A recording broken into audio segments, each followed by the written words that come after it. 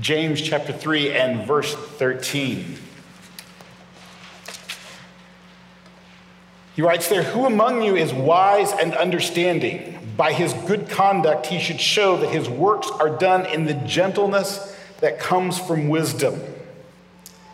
But if you have bitter envy, selfish ambition in your heart, don't boast and deny the truth. Such wisdom does not come down from above, but is earthly, unspiritual, demonic. For where there is envy and selfish ambition, there is disorder and every evil practice. But the wisdom that comes from above is first pure, then peace-loving, gentle, compliant, full of mercy and good fruits, unwavering, without pretense. And the fruit of righteousness is sown in peace by those who cultivate peace." Let's pray. God, you give us the privilege to hear your words. You give us privilege to speak your words. Let your words, not my own, be what are implanted in the hearts of those here, and may you be glorified in it. In your name we pray. Amen. My name is Timothy Jones, and I have the privilege of serving as one of your pastors here at Sojourn Midtown, and it's great to be able to share with you again this morning. What we often say here, peace be with you. You ever wonder why we even say that? I mean, why are we saying peace be with you every single week? And I want you to know it's not a Sojourn thing, it's actually a Jesus thing. Because if you go back to the book of John, when Jesus appears to his disciples after he has been crucified, he appears alive at dinner with them. He says to them, peace be with you. Now, there's a good reason for him to say, peace be with you, because if somebody shows up at dinner who was dead a few days ago, peace is not the first thing on your mind, is it, okay? So Jesus says to them, peace be with you. And as a result of that, Christians throughout history have said, peace be with you and also with you. I was reminded how widespread that is a couple of 3 years ago on the Star Tours ride, a Star Wars themed ride at Hollywood Studios. And so I'm on this ride, and right before they close the doors after giving all the instructions, the person that's giving the instructions says, may the force be with you. And so this little kid, maybe 3 or 4 years old on the front row, he said, and also with you. And I'm like, you go, kid. I like that kid. He's got Star Wars and Jesus, and he's got them both. So this kid has got it made. But I was reminded of just how widespread it was when I heard that. And we repeat these words to remind ourselves and to remind one another of the presence of Jesus among us in this place. But I want to ask you something. What would happen, and what would your life look like if this was actually true? If peace was really with you? Well, James tells us what it would look like. He says in verse 18 of this text that if you are a peacemaker who sows in peace, what you will reap, what will come from that is a harvest of righteousness. When peace is really with you, what you do will produce a harvest of righteousness. And in the rest of this text, what we see is that this is a righteousness that results in a wisdom that works. Now, when you hear me say righteousness and works at the same time, some of you, especially if you've been in church for a while, you may think, what? Righteousness and works don't go together, because what it says in the writings of Paul and in the rest of the New Testament is that when I trust Jesus as my Savior, I receive all the righteousness of God. All of that is given to me such that the righteousness of Jesus becomes my righteousness, and God can never think anything less of me in his love for me than what he thinks of Jesus Christ and his perfect righteousness. So how can you be saying works and righteousness? But I want us to understand that there are two dimensions of righteousness in the Bible. There is the vertical dimension of righteousness, and that vertical dimension is that God in Christ imputes to you the righteousness, the goodness of Jesus whenever you trust in Jesus. But there's also a horizontal dimension of righteousness that results from that first righteousness. And the horizontal dimension of righteousness is that because we have peace with God, because we are secure in him, we are able to seek peace with others and in our communities, in our neighborhoods, and in the nations. And that's a reminder to us that righteousness and justice come from the same root. And to live in righteousness is to seek justice and righteousness around us. And it begins with peace and results in a wisdom that works. Now, some people in church history have thought that there is a contradiction here between what James teaches and what Paul teaches. In fact, one person who thought that was named Martin Luther. You may have heard of him. Martin Luther was right on a lot of things, but he was wrong on this. So I want you to hear what he said, though. Martin Luther said, this epistle of James, it is flatly against Paul and all the rest of Scripture in ascribing righteousness to works. It does not once mention the crucifixion, the resurrection, or the Spirit of Christ. It is an epistle of straw. Now, he's correct that the resurrection, the crucifixion is not mentioned in this book. It doesn't even mention the gospel in the book of James. And there's some people today who think, you know what? If you talk about the implications of the gospel and the implications of righteousness and the implications of that for justice and righteousness in our world, that you're no longer gospel-centered. But if that's the case, you don't have a problem with justice, you have a problem with James.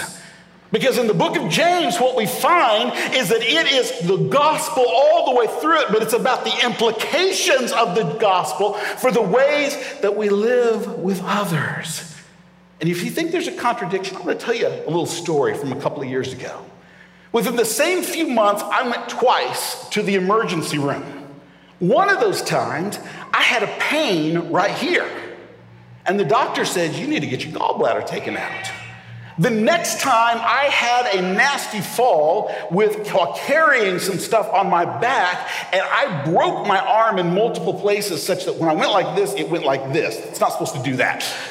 And so I went to there, and he said, you need surgery on your arm. Now, what if after that I had said, I'm not going to get this surgery on my arm? Because the emergency room doctors are just contradicting each other. Because I came here last time and he said the problem was my gallbladder. I came to the same place this time and he says it's my arm.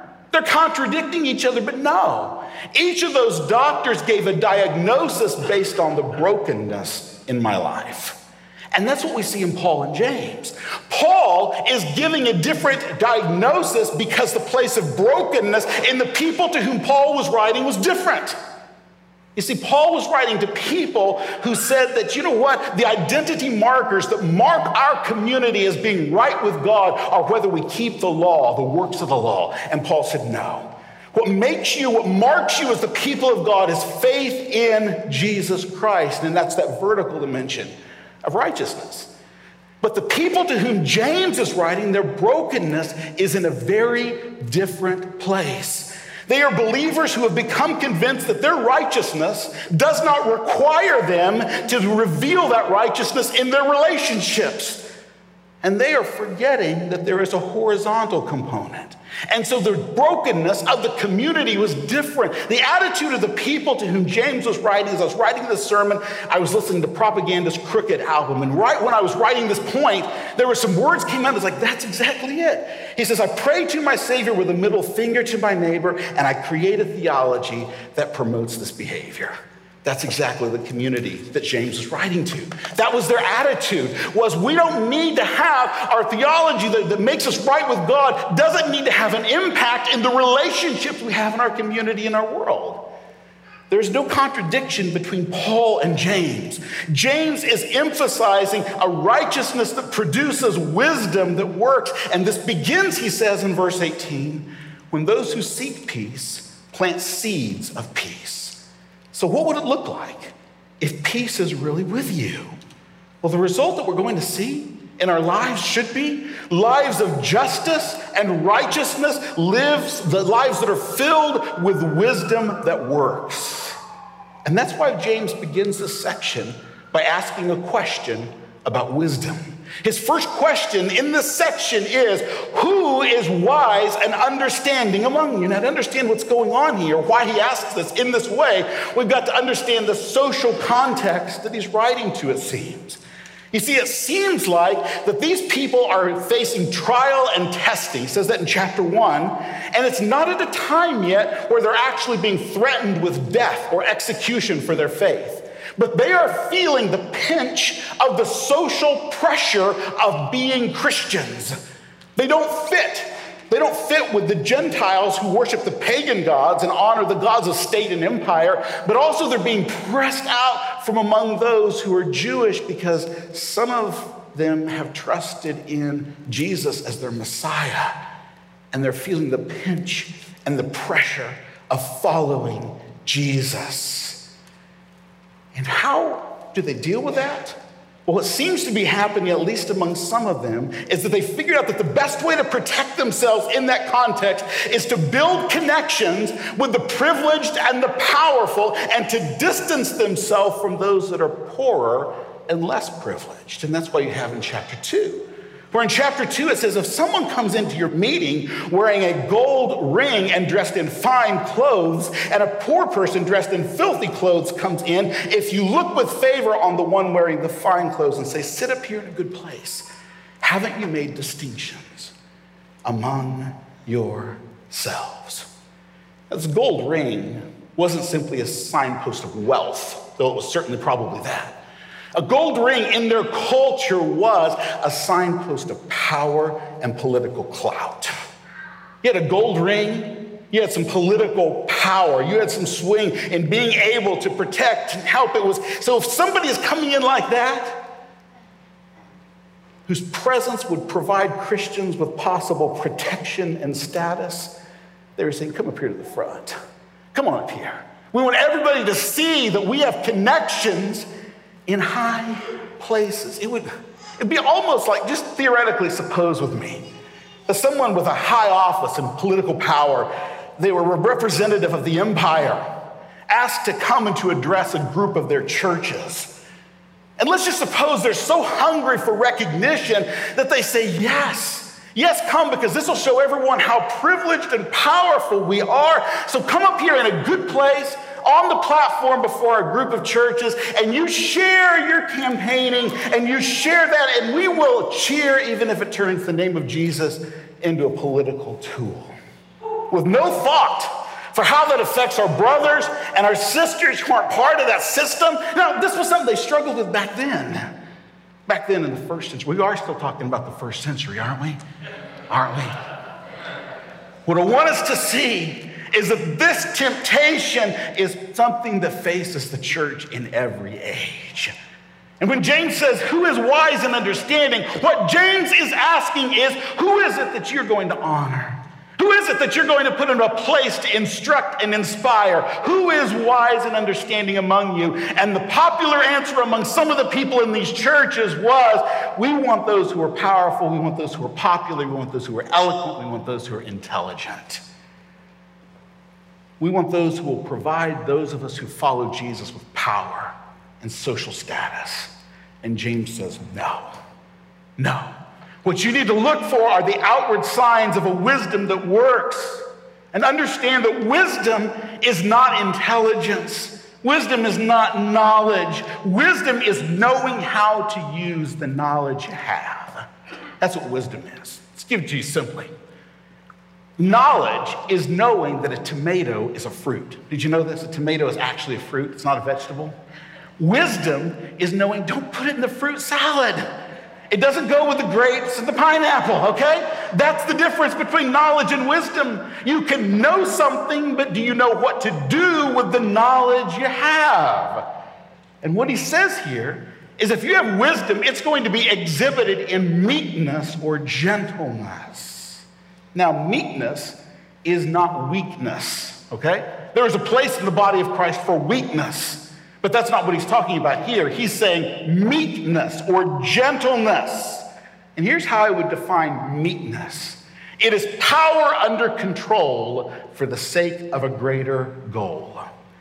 It's saying whatever power, whatever privilege I may have, whatever knowledge I will not use it to run over others or put others down or leverage it to put myself above others. I will not use it for that. And recognize every one of us, every one of you has power somewhere. Maybe over your children, maybe with your coworkers. It may be that you are in a place where you have close friends and family, that your relationship is influential, and you can use that power to crush people. You can use that to exploit people, or you can use that to build people up or confront them in love. How do you use your power? When you're tempted, your child has done something wrong, and you're tempted to say the words that won't simply discipline them, but will mock them or degrade them and crush their spirit. What do you say? When you've got in a social gathering, and you've got just the right one-liner that's going to punch somebody that need to be taken down a little bit. And you know everybody's going to laugh, and it'll all be great, except you know that what's going on is you positioning yourself in a way of lifting yourself up by putting somebody down. What do? Your thumb is hovering over that tweet button that you're going to let the world know, I've got this together and you don't, and I'm going to show you. What do? What makes somebody wise in God's eyes? It's meekness and gentleness for the good of others and the glory of God. What marks you as wise is not how high others perceive you to be, but how gentle God knows you to be. True wisdom that works, is the fruit of righteousness, sown in peace and revealed through gentleness. But then James goes on and begins talking about the outward signs of false wisdom. He says bitter zeal or bitter envy and selfish ambition. And this word here is bitter. It's actually picked up from verse 11, where it spoke about in verse 11 the bitter or salty springs that should not characterize the speech of a believer. Ours should be fresh water, not something that's salty and bitter. He picks up the same word here in verse 14, and he speaks of bitter zeal or envy. And when we read this, it should cause us to ask, what do the people around me know that I'm really passionate, zealous about? What do they know? And when I get going on that, do they hear bitterness, anger, and unwillingness to listen? Or do they hear gentleness and meekness? This doesn't mean we never speak with boldness. Hear me carefully. There are issues that matter deeply that we speak with clarity and boldness. But even in those, look at Jesus. And Jesus spoke with clarity and boldness, and yet with meekness and gentleness. There are so many topics you can argue about as a Christian, and very few that you should. And those few that you should, approach those with meekness and gentleness. And then he uses the term selfish ambition. This is a word that goes all the way back to Aristotle, a few hundred years earlier, the philosopher. And Aristotle used this word in a very specific way, and it was about building relationships with people for the sake of political advancement. By the time it gets to James, probably what it simply means, we could say using other people to build yourself up. And the followers of Jesus who received this letter, remember, they were tempted to do that. They were tempted to use their relationships with people in power to build themselves up and provide themselves with protection and political advantage. But there are so many other ways that we can live with selfish ambition, because it has to do with building relationships based on what I can get out of this. It's thinking about your relationships only in what they can do for you, what you can get out of it. I see that in some young men in our churches, and I want to challenge you on this. The young men in our churches, I see often, only will listen to a woman or enter into a friendship with her if there's a potential dating relationship involved. And the rest of the time, you talk around the women, you talk over them, and you ignore them and do not hear their voices. That's selfish ambition. That's a type of selfish ambition where you are saying you have nothing to offer apart from one particular category. Let me tell you, there is wisdom in the sisters in our church that you need. Listen. Listen to them. Hear what they have to say and affirm them and listen to their wisdom. Listen to them. We see it in social media, the selfish ambition, all over the place because we live in a world in which we have all learned to be marketers, and what we are marketing is ourselves. Post pictures of what we've purchased or what vacation we're on, and deep inside when we do that so often, what we are longing for is that surge of serotonin we feel. That surge of good feeling when somebody wants what we have or wants where we are. But if we're really honest about that, what we're doing by that is saying to somebody else, come here, sit at my feet. I'm up here. You're down there. Or sometimes we post things just hungry for a compliment of some sort. And if we're really honest and dig down to the darker places of our soul, what's really happening when we do that is we are hearing the echoes of our mind from the past, in which somebody has said to us, you'll never be good enough. You'll never be smart enough. You'll never be beautiful enough. You'll never have enough money to be like everybody else. And those things are echoing in our minds, and we're posting something to try to numb that darkness, if we're honest. But there will never be enough likes or comments to satisfy your soul. You'll go away from it empty. And the problem with that is we're not being honest with ourselves or with others. Why not simply say, I am struggling and I need affirmation? And maybe not to the whole internet. Maybe just to a few people who will authentically walk you through that and will point you to Jesus Christ, who, even though you are not adequate, you are not enough, and you never will be, he is enough. Ask them. I'm not saying you shouldn't post a vacation picture on Instagram. I'm saying think about your heart and think about the hearts of others.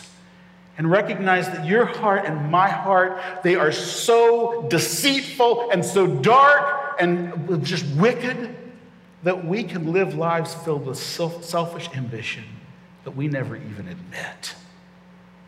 Maybe think, okay, I'm not on social media, so I'm free on this. Okay, he's just all this. But that's not really the case. I want to encourage you. We bring this to our churches, where as long as the church fulfills my needs, it's all good. But then when the church stops fulfilling my needs, then I'm something else. I'm looking somewhere else. What does that say? Our relationships are being built on what we can get out of it, not on who Christ is in them. So many ways that we do this. And in verse 15, James tells us the true nature and origin of all these things. He says first, it's earthly, which doesn't sound so bad. It means it comes from the earth instead of the heavens. Then he says it is unspiritual or soulish, which is simply saying it's not from the Holy Spirit, it's from you. It's a little worse, but not too bad. And then he says it's demonic. Wow, that escalated quickly. Earthly, unspiritual, exorcist, okay? But what is he saying this for? He's saying that bitter envy and selfish ambition comes from hell. Saying, don't mess around with these things. These are not minor issues. These are not simply minor things that we can say, that's not that bad. And I think part of what he's communicating is these are the things that Satan, an angel, that brought him down. And if these things are going to bring an angel down, they'll bring you down too. And they'll bring me down. They'll bring me down. What does it look like when a church is filled with these things? He says it in verse 16. Disorder, despair, every evil deed is there. But if a church is full of the wisdom that comes from righteousness and peace, look at what he says in verse 17. Pure, peaceable, gentle, reasonable, full of mercy and good fruit, steady, without any false pretenses. Doesn't that sound beautiful? It really does. Sounds pretty beautiful. Where does it start? What he tells us in verse 18 is it starts by sowing seeds of peace. Now, that agricultural image is really important because when you are planting seeds and expecting a harvest, most of what happens is unnoticed, unseen, and it is not glorious. You ever notice that? You plant things and you're waiting for them to grow. It takes a long time. It's not glorious work, and much of it happens beneath the surface, and you never see it. And then when you least expect it, the harvest finally comes. And here's what often happens in your life and in mine. We strive and strive and strive and strive to build this peace into our lives that results in a wisdom and in a harvest of righteousness. And it seems like nothing is happening. We strive to this, and it just can't. We're trying to draw from the power of God's Spirit in this, and it seems like nothing is really happening or going on. And then suddenly, you hit a situation, and you realize, I just responded differently than I would have a month ago, 3 months ago, a year ago. And when that happens, you're seeing a harvest of righteousness. That's what you're seeing. That beneath the surface where you couldn't see it, there was growth happening the whole time. And you just didn't see it yet. You didn't see it yet. And yet it's bursting forth in the fruit of righteousness. Now, if you pursue this kind of life, don't expect applause. Remember that the one person who perfectly fulfilled this kind of life, the political powers of his day and the religious powers joined together to nail him to a cross. The only one who did this perfectly. And yet, praise God, our hope is not based on gaining power or applause in this world, but our hope is in the wisdom and the power of God. That's where it is. And God's wisdom is not a pattern of life that you pursue, but it's a person who died and returned to life and who gives his righteousness to you. And God's wisdom is ultimately found in Christ. Christ, the power of God and the wisdom of God, Paul says in 1 Corinthians. God in human flesh, the wisdom that works, working in everyone who has trusted in him. So what should this do in our lives? Let's think of some practical ways that this should change our lives. 3 questions I want to ask you. I want to work through them slowly to let you really consider each one of these.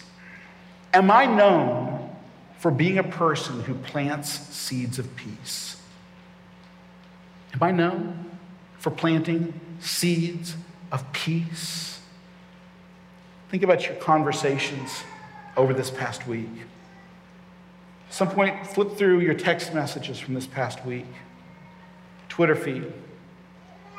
Ask yourself, are the things that I see there pure, peaceable, gentle, reasonable, full of mercy and good fruit, steady, without any false pretense? Is that what you see there? If you're not a believer in Jesus Christ, if you never come to that point of trusting Jesus, you hear those things and you're like, I can't do that. There's no way I can do that. And you know what I want to say to you? An encouraging word. You're right. You can't. You can't. None of us can in our own power. The only way that we can pursue these things is by the power of God within us. And so when you hear these things, what it should cause you to do is say, I need Jesus who did these perfectly in my place. And I believe that as I trust Jesus, that his power in me will enable me to pursue these things. But am I known for being a person of peace? Secondly, is God's wisdom and God's glory enough for me? See what's happening when I choose bitter zeal and selfish ambition? I am in essence saying, God, your glory, your wisdom, it is not enough to satisfy me. And I want some of my own. Think about it. You're in that conversation where you just feel really inadequate because the person you're with has so much more than you do in some area or another. And you want to exaggerate what you've done. What we're saying in that is, God, your wisdom, your glory, it's not enough for me. In that situation where you really just want to put somebody down and you really just want to tear them apart, put them down, talk about them in a way that tears them down, what are you saying? God's glory, God's wisdom is not enough for me. And I'm broken and I never say so. And I come to church week by week and say I've got it all together when I know deep inside I don't, because I want to stay in a position of being able to be the strong, the powerful one in our relationships. When we do that, we're saying God's glory and God's wisdom are not enough. When I place myself above somebody who has less than I do, God's glory, God's wisdom are not enough. But here's the truth. God's glory and God's wisdom are enough. They are sufficient to satisfy. They are sufficient to satisfy. When you are in those situations, say to yourself, God's glory and God's wisdom, it is enough. It is enough. I don't have to prove myself right. I don't have to be able to prove myself because God has already proven everything through the cross and the empty tomb through Christ. And I am free to sow seeds of peace because of that. And last of all, who seems wise and worthwhile in my eyes? Who do I see as wise? Remember, God's wisdom isn't based on your power. It's not based on what you know or what you're able to do. It's based on the God who knows you and how that transforms you. Here's what that means practically. The child with special needs, they may be more wise in God's eyes than you or me with all of our experiences or degrees will ever be. They may be wiser in God's eyes.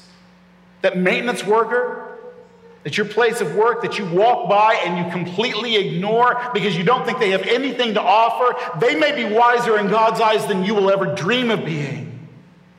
God's kingdom is a kingdom upside down, where what he sees as wise is not what the world sees as wise. It's always been that way in Christianity. All the way back in the 2nd century, there was a guy named Celsus who wrote this scathing critique, anti-Christian, in the 2nd century. And one of his primary arguments is this argument. If there are any ignorant or unintelligent or uninstructed people, Christians say, well, let them come. And you know what? He's not wrong. We say, come, all who will come to Christ, all who will submit their lives to him, come. Come. What would happen if we stopped looking at people through the lens of false wisdom that looks for power and social position? What would it look like? I think we get a hint of it in the words of a monk. I don't agree with everything this individual says, and I don't even know what he really saw. But the words here are beautiful, and they strike me as true. He was walking through Louisville, Thomas Merton. And it says, at the corner of 4th and Walnut, I was suddenly overwhelmed with the realization that I loved all these people. Now I realize what we all are. If only everybody could realize this, but there is no way of telling people that they are all walking around shining like the sun. He's saying every single one of them is glorious and beautiful. Every one of them. He says there's no way to let them know that. But actually, I think there kind of is a way to let them know that. And it starts with a peace of Christ among us that then treats people in a different way, with meekness and gentleness and grace. And that's when they begin to see that they are shining like the sun. And it starts when we sow seeds of peace. And so, peace be with you.